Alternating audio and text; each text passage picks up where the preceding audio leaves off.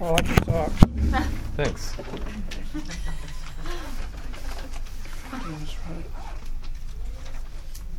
It's, yeah. Yep, so certainly my wife is worth getting to know. She is definitely the blessing out of me and her, so. But she's teaching in Kid Town, so she couldn't make it out here. It's recording. I got you. Did I turn this on? Is this on? I think so, yeah. Okay. Yeah, but Mitch originally asked my wife to teach, but she unfortunately had to teach the second graders, so she couldn't make it out here. So she gave me her notes, and I'll just do the best I can.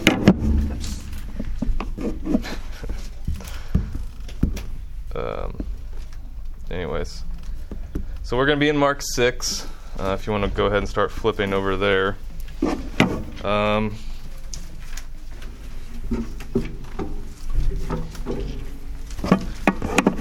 Of course, Mitch, I didn't realize Mitch was the fanciest guy around and has his own personal clicker for his slides. No one else does that, just Mitch. You gotta. Oh gosh. Now you see how fancy he is. Am I doing that? Okay. All right, we'll see how that goes. And then it wasn't prayed for, but Mitch, we are praying that despite however many times you're trying to get COVID at this point, three maybe, I am praying that your hair would grow back. Anyways, okay. Mark 6. It's I'm just that's kind of where we're studying in our Bible studies in the college class. A couple Tuesdays ago, I got to speak with Jeff and them at the prayer night, and we were still in Mark 6. So now we're just in Mark 6 again, just a little further down the chapter. But we're going to be in, as you can tell, verses 34 through 37. And I don't know if you guys know what that means. It just means I'm just stopping right at the very first part of the verse. So 37 and a half is kind of what that means. Okay, so just rambled on too much, and I don't think the prayer's any good anymore. So I'm going to pray again real quick. Dang it. Sorry. I try not to ever say pray again real quick, because I do it all the time. And so just caught myself. Anyways, let's pray. God, we love you, and we thank you for who you are, for being worth talking about, for your word, for salvation. God, I pray that you would just speak your sermon, your message, that you would use me, that you would just talk to us. I know that for me, it was just revealing to put it together, and if nothing else, Lord, you've taught me through this, and so thank you. We praise you. We pray for main service and all the other classes going on. Lord, we pray for salvation. We pray that souls will be saved today. In Jesus' name we pray. Amen. All right. So this is also kind of broken down into 3 sections. So if you're taking notes, following along, I'm going to be talking about different sections, and then I'm going to be talking about key points. I don't know what slide is next. Okay. So this is an example. The top thing in the left is kind of the section that we're going to be in, and then it starts out with the verse. So we're going to have verse 34, and that's going to be our first section, and that section is the heart of a father. So I'm going to go ahead and start out. We're going to read Mark 6, verse 34. And it says, "And Jesus, when he came out, saw much people, and was moved with compassion towards them, because they were as sheep not having a shepherd, and he began to teach them many things." So where we're picking this up is in the Gospels. Jesus is kind of bursting onto the scene at this point. He's gone through different places. He's healed the little girl from the dead. He's done a lot of stuff. He hasn't quite gotten to the loaves. We're on the cusp of the feeding of multiplying the bread and the fish and all that. That's what we're about to go, but we're stopping right before it. And so he's doing this. He's resurrecting people, a person. He's doing miracles. And he's kind of figuring out and showing the world who he is, that he's Jesus Christ, and he has these disciples with him. He's gathered them, and what he's doing is he's doing all this stuff and he's teaching the disciples at the same time. And so right now we're getting a little glimpse at how that's working out in Jesus' life. He's doing the Father's work, but he's also instructing disciples as well. And so one thing that I like to do when I read the Bible is I like to read something and then try and figure out how I fit into the passage. So that we know, like, I'm not Jesus Christ. I'm not one of the 12 disciples. And so, I'm not necessarily in these words. But as we read it and read what's happening around it, I can kind of figure out, okay, if I was somehow in this passage, which audience would I be? Which group would I be? What words are for me and stuff like that. And so I can kind of identify with the disciples here. Jesus, he's teaching them, he's instructing us. Jesus is teaching me, he's instructing me. I can identify with that. So through the Gospels, our understanding of what Jesus is doing is shaped more and more. So I'm the disciples, we're getting to see more and more of Jesus Christ. And so as we get into it, we learn more about his character. There's tons of questions that we start to ask as the disciples ask questions and as the Pharisees pop up who are just anti-Jesus. We see all this stuff, and we're finding ourselves in this passage. And so the sections here are just kind of the key kind of hearts that I want you to see. Your whole heart, so you're all about hearts here, right? No, that was just a coincidence. But and so this first verse is where I saw this heart of a father, and we're going to talk about that. So, key point number 1. The Christian who walks in the Spirit is moved with compassion for souls. And so maybe we all know what that means. Maybe some of us don't. But walking in the Spirit is typically just meaning that you're saved, you're born again, and you're living like Jesus is living through you. You're not living like you were living when you were just lost and living in the world. And so when we walk like that, a sign that we are walking like that is that we're moved with compassion for souls. Just like in verse 34, we saw Jesus come out. So he's walking out, and he sees all these people, and his heart is moved with compassion for this crowd of people. And so it says a lot about a person in the way that they observe the people around them. It says a lot about me, how I perceive a crowd of people. If I walk in here, the way I feel towards a group of people says a lot about who I am and what's going on in my heart. In the same way we go out, Amanda goes to Costco, and the way she sees the people checking out, that says something about where her heart's at, that she's able to start a conversation and do all that. Yeah, wonder if I'm working with the Spirit. Yeah. I'm not. Well, you were there. It's on the board. And so sometimes we're not in the Spirit, though, and that's revealed when we go and maybe we're at somewhere else and the line is huge, and all we can think about is, how frustrated we are that the line's huge, and we're not thinking about those opportunities. And so how we're perceiving a group of people says a lot about where our hearts are. So when you see and you look out, you see people, this is just a list of different examples and options, but like Jesus, do we see them as sheep?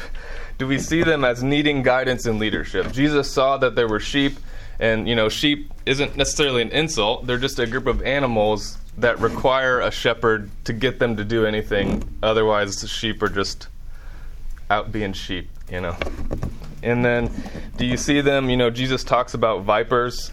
Sometimes you see a group of people as snakes needing to be squashed and destroyed. Do you see people as wolves, needing to be chased away? Do you see people as lesser than you and seek to gain from their presence? When you walk into a group of people or a place, are you thinking more about what can I get from being here? Do you see them as equals? Do you see them as when I show up and I see a group of people that we're going to work together and accomplish tasks together? Or do you see them as betters, seeking to serve them and their needs? And so that's just, a list of different things, and I'm sure you can think of more. And I don't have an answer. Those are just a list of things for you to think about and review. But here's a key question for you. That's what Q means. Q stands for question, not any kind of conspiracy theories or anything like that.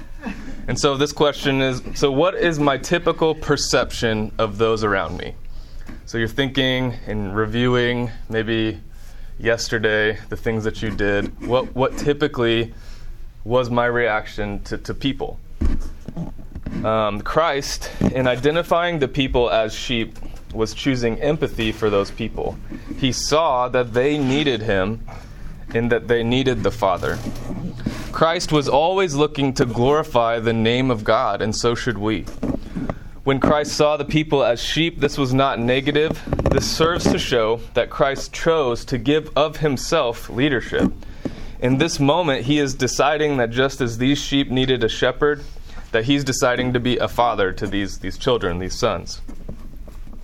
The shepherd's heart is the father's heart, or a parent's heart. You could probably substitute that in. But it takes a shepherd who cares about what happens to these sheep. It cares about, keeping the wolves away, making sure they're sticking together, none of them are getting lost, making sure they have water, making sure their wool doesn't get too long and you need to cut it off. Like that's the same kind of affection and care and leadership that a shepherd gives a sheep as a parent gives a child or should give a child. And so that's the type of heart we're seeing from Jesus in this verse. When he saw that the people needed help, he didn't get upset. He didn't prioritize his own needs and desires. He wasn't frustrated that all these people were in the way and he couldn't just get to the TV and flip it on. He saw that these sheep needed him, and he stopped, and he was with them. And I don't know how many of you guys have families or kids or anything, but my wife just took a trip to Texas this last week. And the plan was that I would keep working, and our oldest son was with one set of aunt and uncles, and our youngest son was with another set of aunt and uncles. And so I would work, the kids would be gone, she'd be gone. But then Tuesday, so 2 days into this week that she would be gone, my youngest son, Boaz, gets sick. And so the aunt and uncles watching him already have kids, and now my kid's sick. So, change of plans on the fly. I go pick up that kid. I'm taking care of him. I'm like, well, I'm going to be home. I might as well go pick up my other son. And so, Tuesday, 2 days into our plan, now I'm at home with both of the boys and not going to work. And, maybe some of you guys are good dads and parents, and you kind of co-raised your kids together. But for me, I don't know how I got away with it, but just having my two sons all by myself for a whole week was like a huge wake-up call. This is wow, my wife's life is so hard. I don't know how she does it. And so it gave me a lot of appreciation, but I learned a lot from it. And one of the things that, I just started realizing was that there's a giant difference between me having the heart of a father and me having a different heart. So if I have these two kids, it's really easy to try and, you go watch TV. I'm going to try to get him enough food so that they're both just quiet and leave me alone enough so that I can do what I want to do. And that approach to it is trying to get them out of the way or taken care of so I can do what I want to do is just, it's frustrating because it never works, first of all. That little kid is just going wherever you go, never happy unless they're with you. But and it was great, I'm not complaining about it. But it's frustrating because if I'm trying to do what I want to do and these kids are in the way, they're great at not ever letting me do what I want to do. And so I'm just getting more frustrated until you realize that, being with your kids, having the right heart in that situation is just being with them. It's so much easier just to hang out with your kids and be present and care about them rather than caring about what you are trying to get done. Even if it's, loading the dishwasher or something crazy. I was doing all that too. Havila was gone, so I had to clean too. I'm kidding. I help clean. But it's so different. So trying to be with them rather than trying to get them out of the way to do what I want to do was like night and day. It's such a different experience. And that was, when I was studying this, I was seeing that's the heart that Jesus chose. He could have tried to, get all these people out of the way, or send, like, I'm not now, and like do the little vanish thing that Jesus does and disappear into a ship and pop up somewhere else. But he didn't do that. He saw sheep and he chose to be with them. And I think we can learn a lot from that. So that, reviewing the question, what's our typical perception of those around us? Like with little kids, or with, whatever, maybe you have an experience that you can kind of relate to that. What do we typically do? Do we typically prefer what we want to do, or do we, like Jesus, choose the heart of a father and choose to just be with the kids and take care of them? Where do I point this? There? Okay. So here's a couple of just verses, cross-references. But John 4:34 says, Jesus said unto them, my meat is to do the will of him that sent me, and to finish his work. So Jesus is displaying this in that moment as, we could maybe be wanting, so say where I'm hungry, and I'm trying to go eat something. So I'm trying to get my kids situated so I can go eat. But Jesus, in that situation, his meat is to do the will of the Father, not what he wanted to do. And so that's just a good example. And then 2 Corinthians 7:13 says, therefore we were comforted in your comfort. Yea, and exceedingly the more joyed we for the joy of Titus, because his spirit was refreshed by you all. In this example, Paul is saying that he wasn't finding his own comforts, but that he was comforted in that they comforted. So, just a couple examples. Oh, gosh.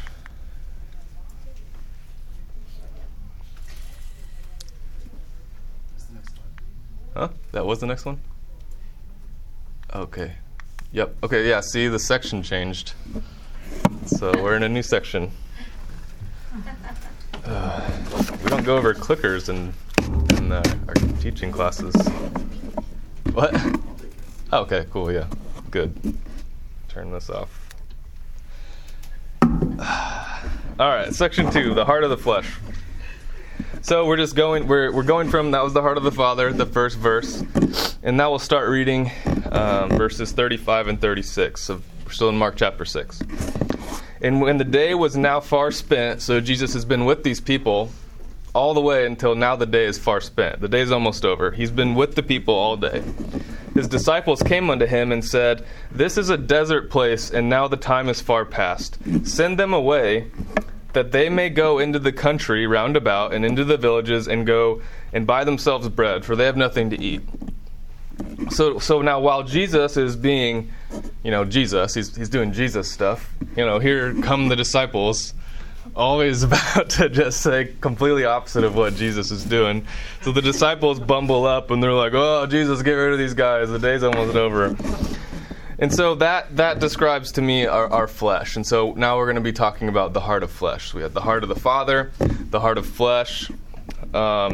And so we see it's annoying that the disciples are constantly doing this. They're always almost exactly opposite, or they don't ever get what Jesus is doing in a circumstance. And it's annoying, and I'm always just come on, guys. But I think that's true because it feels a lot like what we can, we do that a lot. We're the disciples a lot of the time, and so reading somebody do it, you get more annoyed because you're like, man, I do that all the time. And so we do this stuff all the time, and I think that's what's most annoying about it. So the disciples come in, and they're like, all right, we're in the desert, so we need to send these people away, let them go eat, wrap it up. We got to get the cleaning team. We got to get the cleaning team to come through. We got to get the coffee ready for Bible study tonight. We got to get up early. We got a big day tomorrow, Jesus. Let's get rid of these people, send them out, let them go get food, whatever. We need to get going. And so the first glimpse at the heart of the Father, that was the first one. This is the glimpse at the heart of our flesh. So in contrast, Jesus saw sheep that needed a shepherd. Jesus saw children that needed a father. And Jesus saw that it was a good time to be about his Father's business. But our flesh is only concerned with comfort in ourselves. And the disciples display that. The disciples let Jesus do his thing and teach, but then they decide they need to instruct him on the appropriate amount of time and energy to allocate to what he's doing. And I don't know about you, but I want to let Jesus decide how long and what and when. You do whatever you got to do, Jesus. You tell me. But then the disciples are like, okay, Jesus, it's been enough time. Let's send these people away. And I think we do that a lot. Let's let Christ decide when and what and how long he will minister. So this next key question, is ministry in my life hindered by the restrictions that I place upon it? Is ministry hindered in my life by the restrictions I place upon it? Romans 7 verse 5 says, "For when we were in the flesh, the motions of sins," is that right? Yeah. "The motions of sins, which were by the law, did work in our members to bring forth fruit unto death." And so when you're in church, are you all in until it's time to go? Or are we already thinking about lunch and Easter and naps and plans for this week? When you're in Bible study, are we all in, or are we still thinking about work in the morning, how tired we are, trying to figure out how to get home? When we're asked to serve, are we all in, or are we thinking about how much we're already doing, how much we're already serving, fitting everything else in, that fun thing that we wanted to do, trying to get out and see Godzilla versus Kong? When you're out socially, are you thinking of how you can speak the gospel or build relationships that could lead to the gospel? Or are we more concerned with getting what we need done and moving on? When you know that you need to get into the Bible, that you need to open it up and have some personal time with God, do we?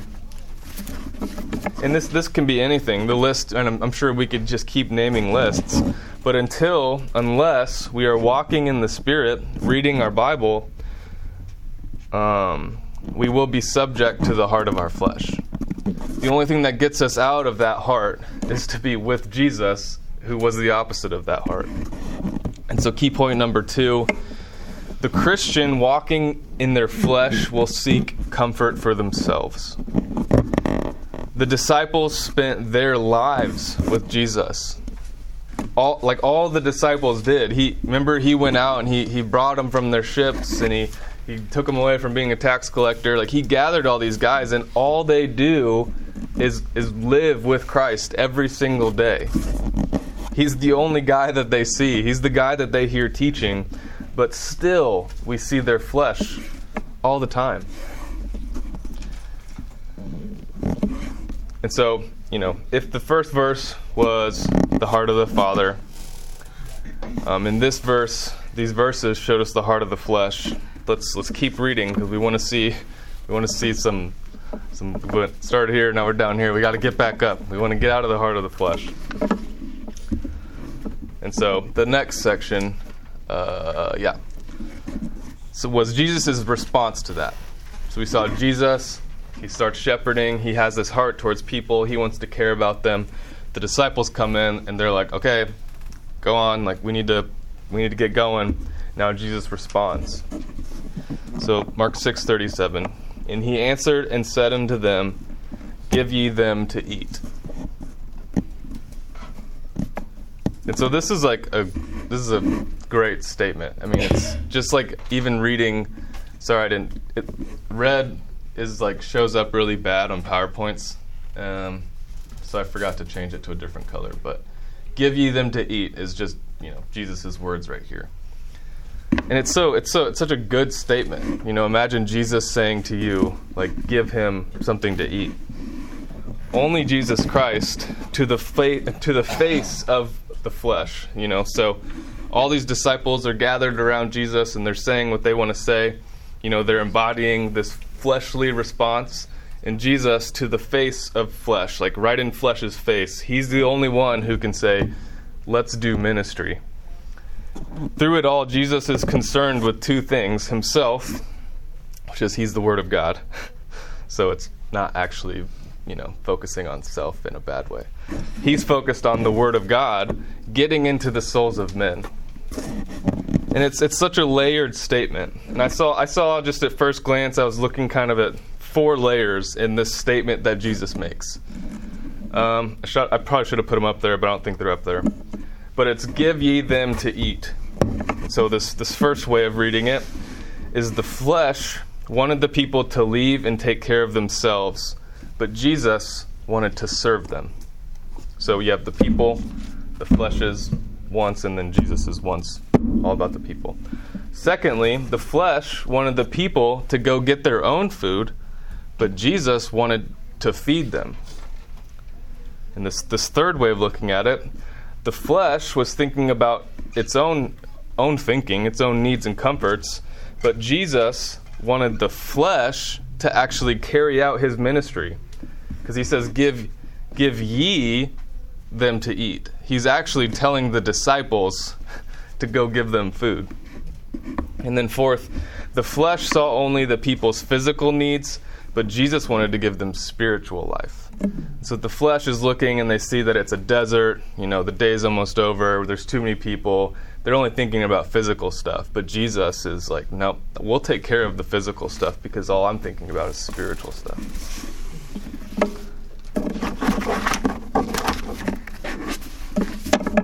Okay. Matthew chapter 4, verse 4 says, "But he answered and said, it is written, man shall not live by bread alone, but by every word that proceedeth out of the mouth of God." So the disciples are bringing, now I did red letters, but I didn't know how well it would show up. It's like a salmon, a salmon-y pink, because the red is bad, I guess. I don't know. Okay, so man shall not live by bread alone, but every word that proceedeth out of the mouth of God. And so, they're talking about all these people, all these souls that needed a shepherd. Jesus was identifying them as sheep. They needed him as a shepherd, and they were hungry. It's the end of the day. They've been with him all day long, and the disciples are like, okay, they need to go eat. But Jesus, this informs us, like kind of how Jesus is thinking. These guys, they're not going to live by just bread. Bread's not important. That they go eat isn't important because they're going to live by every word that proceeds out of the mouth of God. And that mouth of God is Jesus Christ. And so he's like, I'm going to feed them. Like, yeah, I'm going to do this miracle and miraculously feed them, but I'm going to do another miracle and speak food into these souls' lives. Obviously, we can see that the way Jesus Christ approached this situation is so different from the disciples. And so, it's Easter. We're celebrating the fact that Christ rose from the dead. And that means not only is today the day of salvation, but it means that he's coming back. So this Jesus, who lived and was only about getting food and spiritual food into the lives of the souls,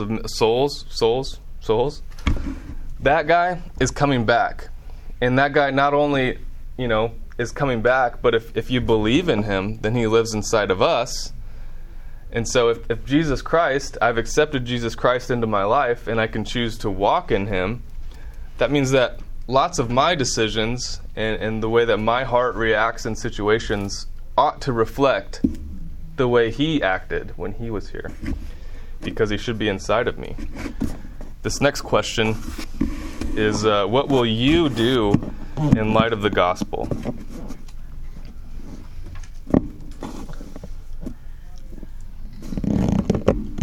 So key point number 3. The Christian walking with Jesus will be like Jesus.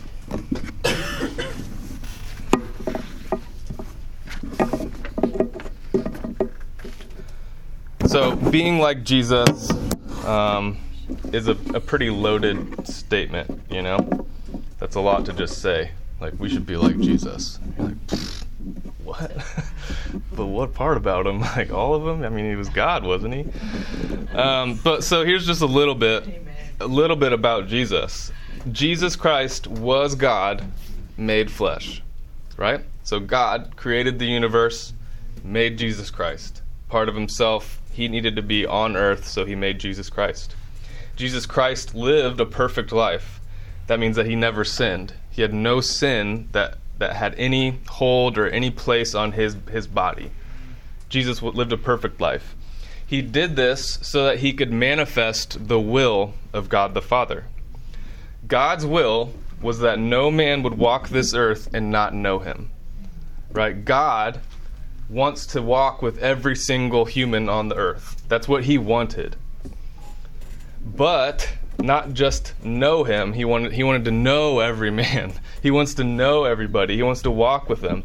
But that means that something needed to be done about sin in man. Because when there's sin inside of us, we can't walk with God, because this is like, Brian preached this when we were going through preach night, and I'll remember it for the rest of my life. But in Deuteronomy, I say that, I think it's Deuteronomy 5, it talks about this mountain. And God, when Moses is trying to meet with God, he's up in the mountain, and God's presence on the mountain is like just fire. It's just an inferno, blazing up at the top, there's fire, and God's like, all right, come hang out with me, everyone. And the Jews are there and with Moses and the Israelites, and they're like, that's fire. If I go up there, I'm going to die. I'm gonna melt. I can't go be in fire. And Moses is like, all right, I'll go. And Moses walks up into the fire, and he comes back, But that pictures one thing that pictures for me is that fire is like God's holiness, right? God is perfect because God doesn't have sin. God is holy. And our sin can't get into the presence of God. It's not able to get into the fire. It has to be burned away for us to get through the fire, into the fire. So something had to be done. Something has to be done about our sin, because God is so holy that he can't tolerate sin's presence next to him. The sin that brought mankind, that mankind brought into itself at the Garden of Creation. So, Garden of Eden, Adam, Eve, sin happens, and now just like Sam was saying, everyone can trace back there's no God created another person, and that person didn't have sin. Everyone is just like this, giant family tree that it was Adam and Eve, and then Noah, and it restarts. So now it's like Noah and his family in a giant family tree.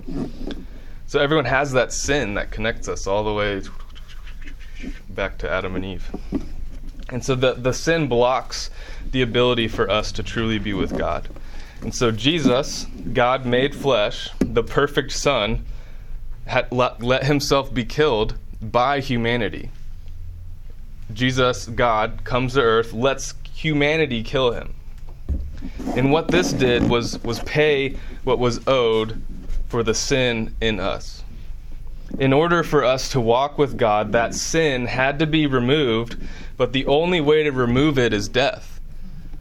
The price of sin is death. It's the only way to deal with it. Sin's there. The only way to get rid of sin is death. It's the only currency that is able to trade. Romans 3:23. The wages of sin is death. That's it. In order for us to walk with God, it has to be removed. There has to be a death. Just like the sacrifices in the Old Testament, the way people would get rid of sin in their hearts is they would make a sacrifice. They would give death for that sin to be absolved. And Jesus died, but died a death so much bigger that he lets us accept that death as our own. There's a story, I don't remember who wrote it, but it's like a Civil War story. It's actually in a book, probably in Chris's class somewhere. Crucified, I think it's Crucified with Christ is the book.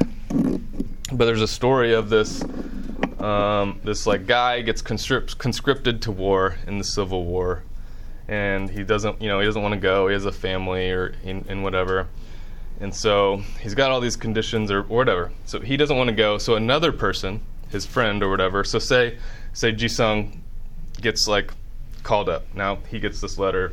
They require you to go to war. And so what happened was another guy said, I'll take that. I'll be Jisung and I'll go to war.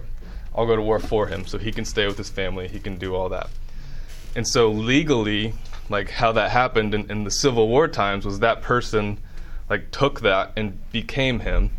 And then later, that guy I took Jisung's, whatever that's called, recruitment, conscription, I don't know what it's called, a draft. Yeah, they were drafted. So he takes it and he goes, I go and I die in the Civil War.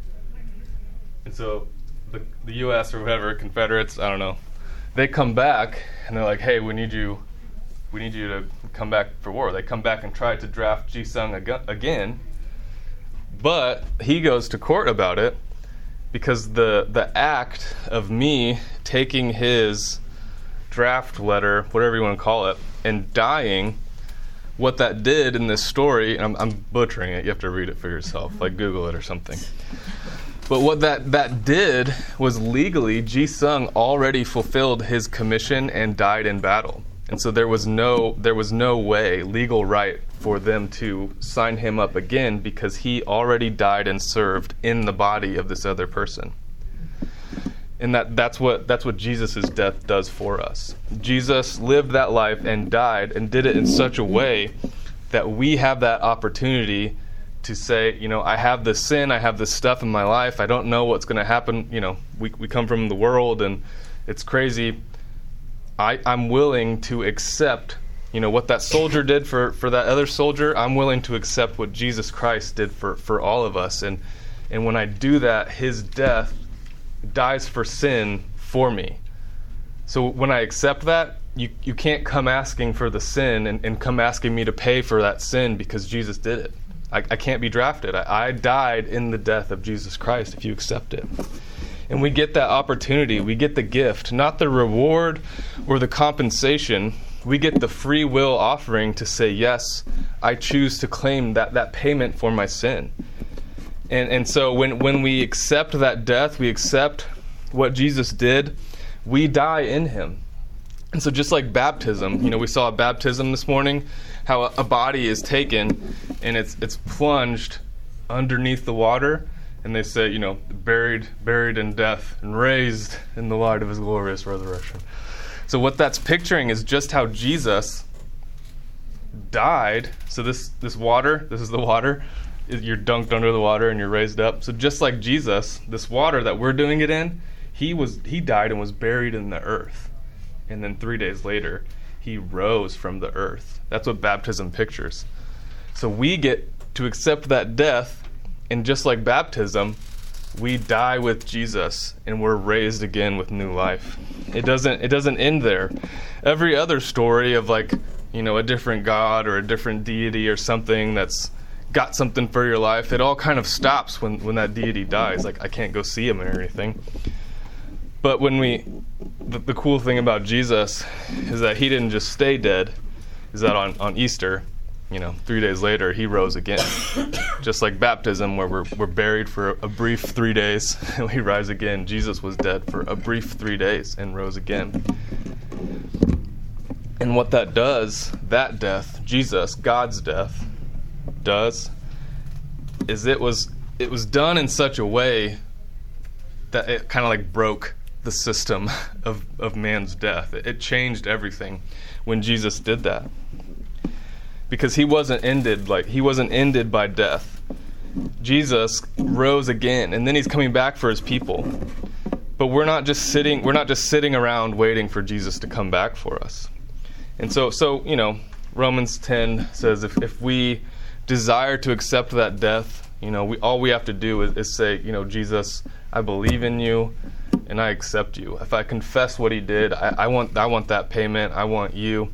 I can just do that, and it's a gift and it's easy. But we're not just left here sitting once we do that. There's a purpose to his return and how he wants to walk with us. We don't know when Jesus is coming back. It could be any second. It could be right. It could be right now. It could be. I don't know how much. It could be any moment. We can't calculate when Jesus Christ is coming back, because that's the point of it. If you knew that it was next week, we would all be okay, got a couple days off, I'll empty the bank, don't need to go to work, and then I'll we would mess it up. It has to be a surprise. In the little time, it could be right now. In the little time that we have to be about getting those people food. Just like Jesus was. He knew everything that was going to happen. But despite all of that, in the moment he walked out and saw a group of people, he's like, man, these are sheep and they need a shepherd. I need to take care of these people. I need to feed these people. And so just like Jesus, when we go anywhere, it's not right for us to have any other response than how can I help how can I help this person? How can I help these people? How can I help these tiny little kids? It's easy to help little kids. But how can we serve what the situation around us? We have to be about the mission. This isn't time for us and our ideas, disciples. The disciples always have great ideas about what Jesus is doing. It's not time for that. It's time for us just to be a part of whatever Jesus is doing. And Jesus doesn't need our feedback. Like, okay, that was a good sermon, Jesus. Let's wrap it up and do something for tomorrow. Like, he doesn't need our feedback. We just need to participate. And so, I hope that's helpful in just that chapter and kind of how to find yourself in a little passage. That was Mark 6:34 through 37. And so what I'd like to do now, that's kind of the conclusion of the message. And I don't know how you guys do it typically, because I've never been in here. But it'd be cool if we could just have a little prayer time and just kind of break up into groups, kind of like a prayer night. And we could pray over this stuff, and then if you wrote down any of those key questions, that'd be a great thing for us all to pray about, I think. Same thing last week. Okay. Yeah. Okay. You guys do it. Yes. Add one more thing onto the prayer list. I'm going to start we write forgiveness letters to people. Uh-huh. I'm going to write forgiveness letters to my children tonight. Okay. And I want to try to honor God in that. So. Sure. Thank you. Forgiveness letters. All right. Cool.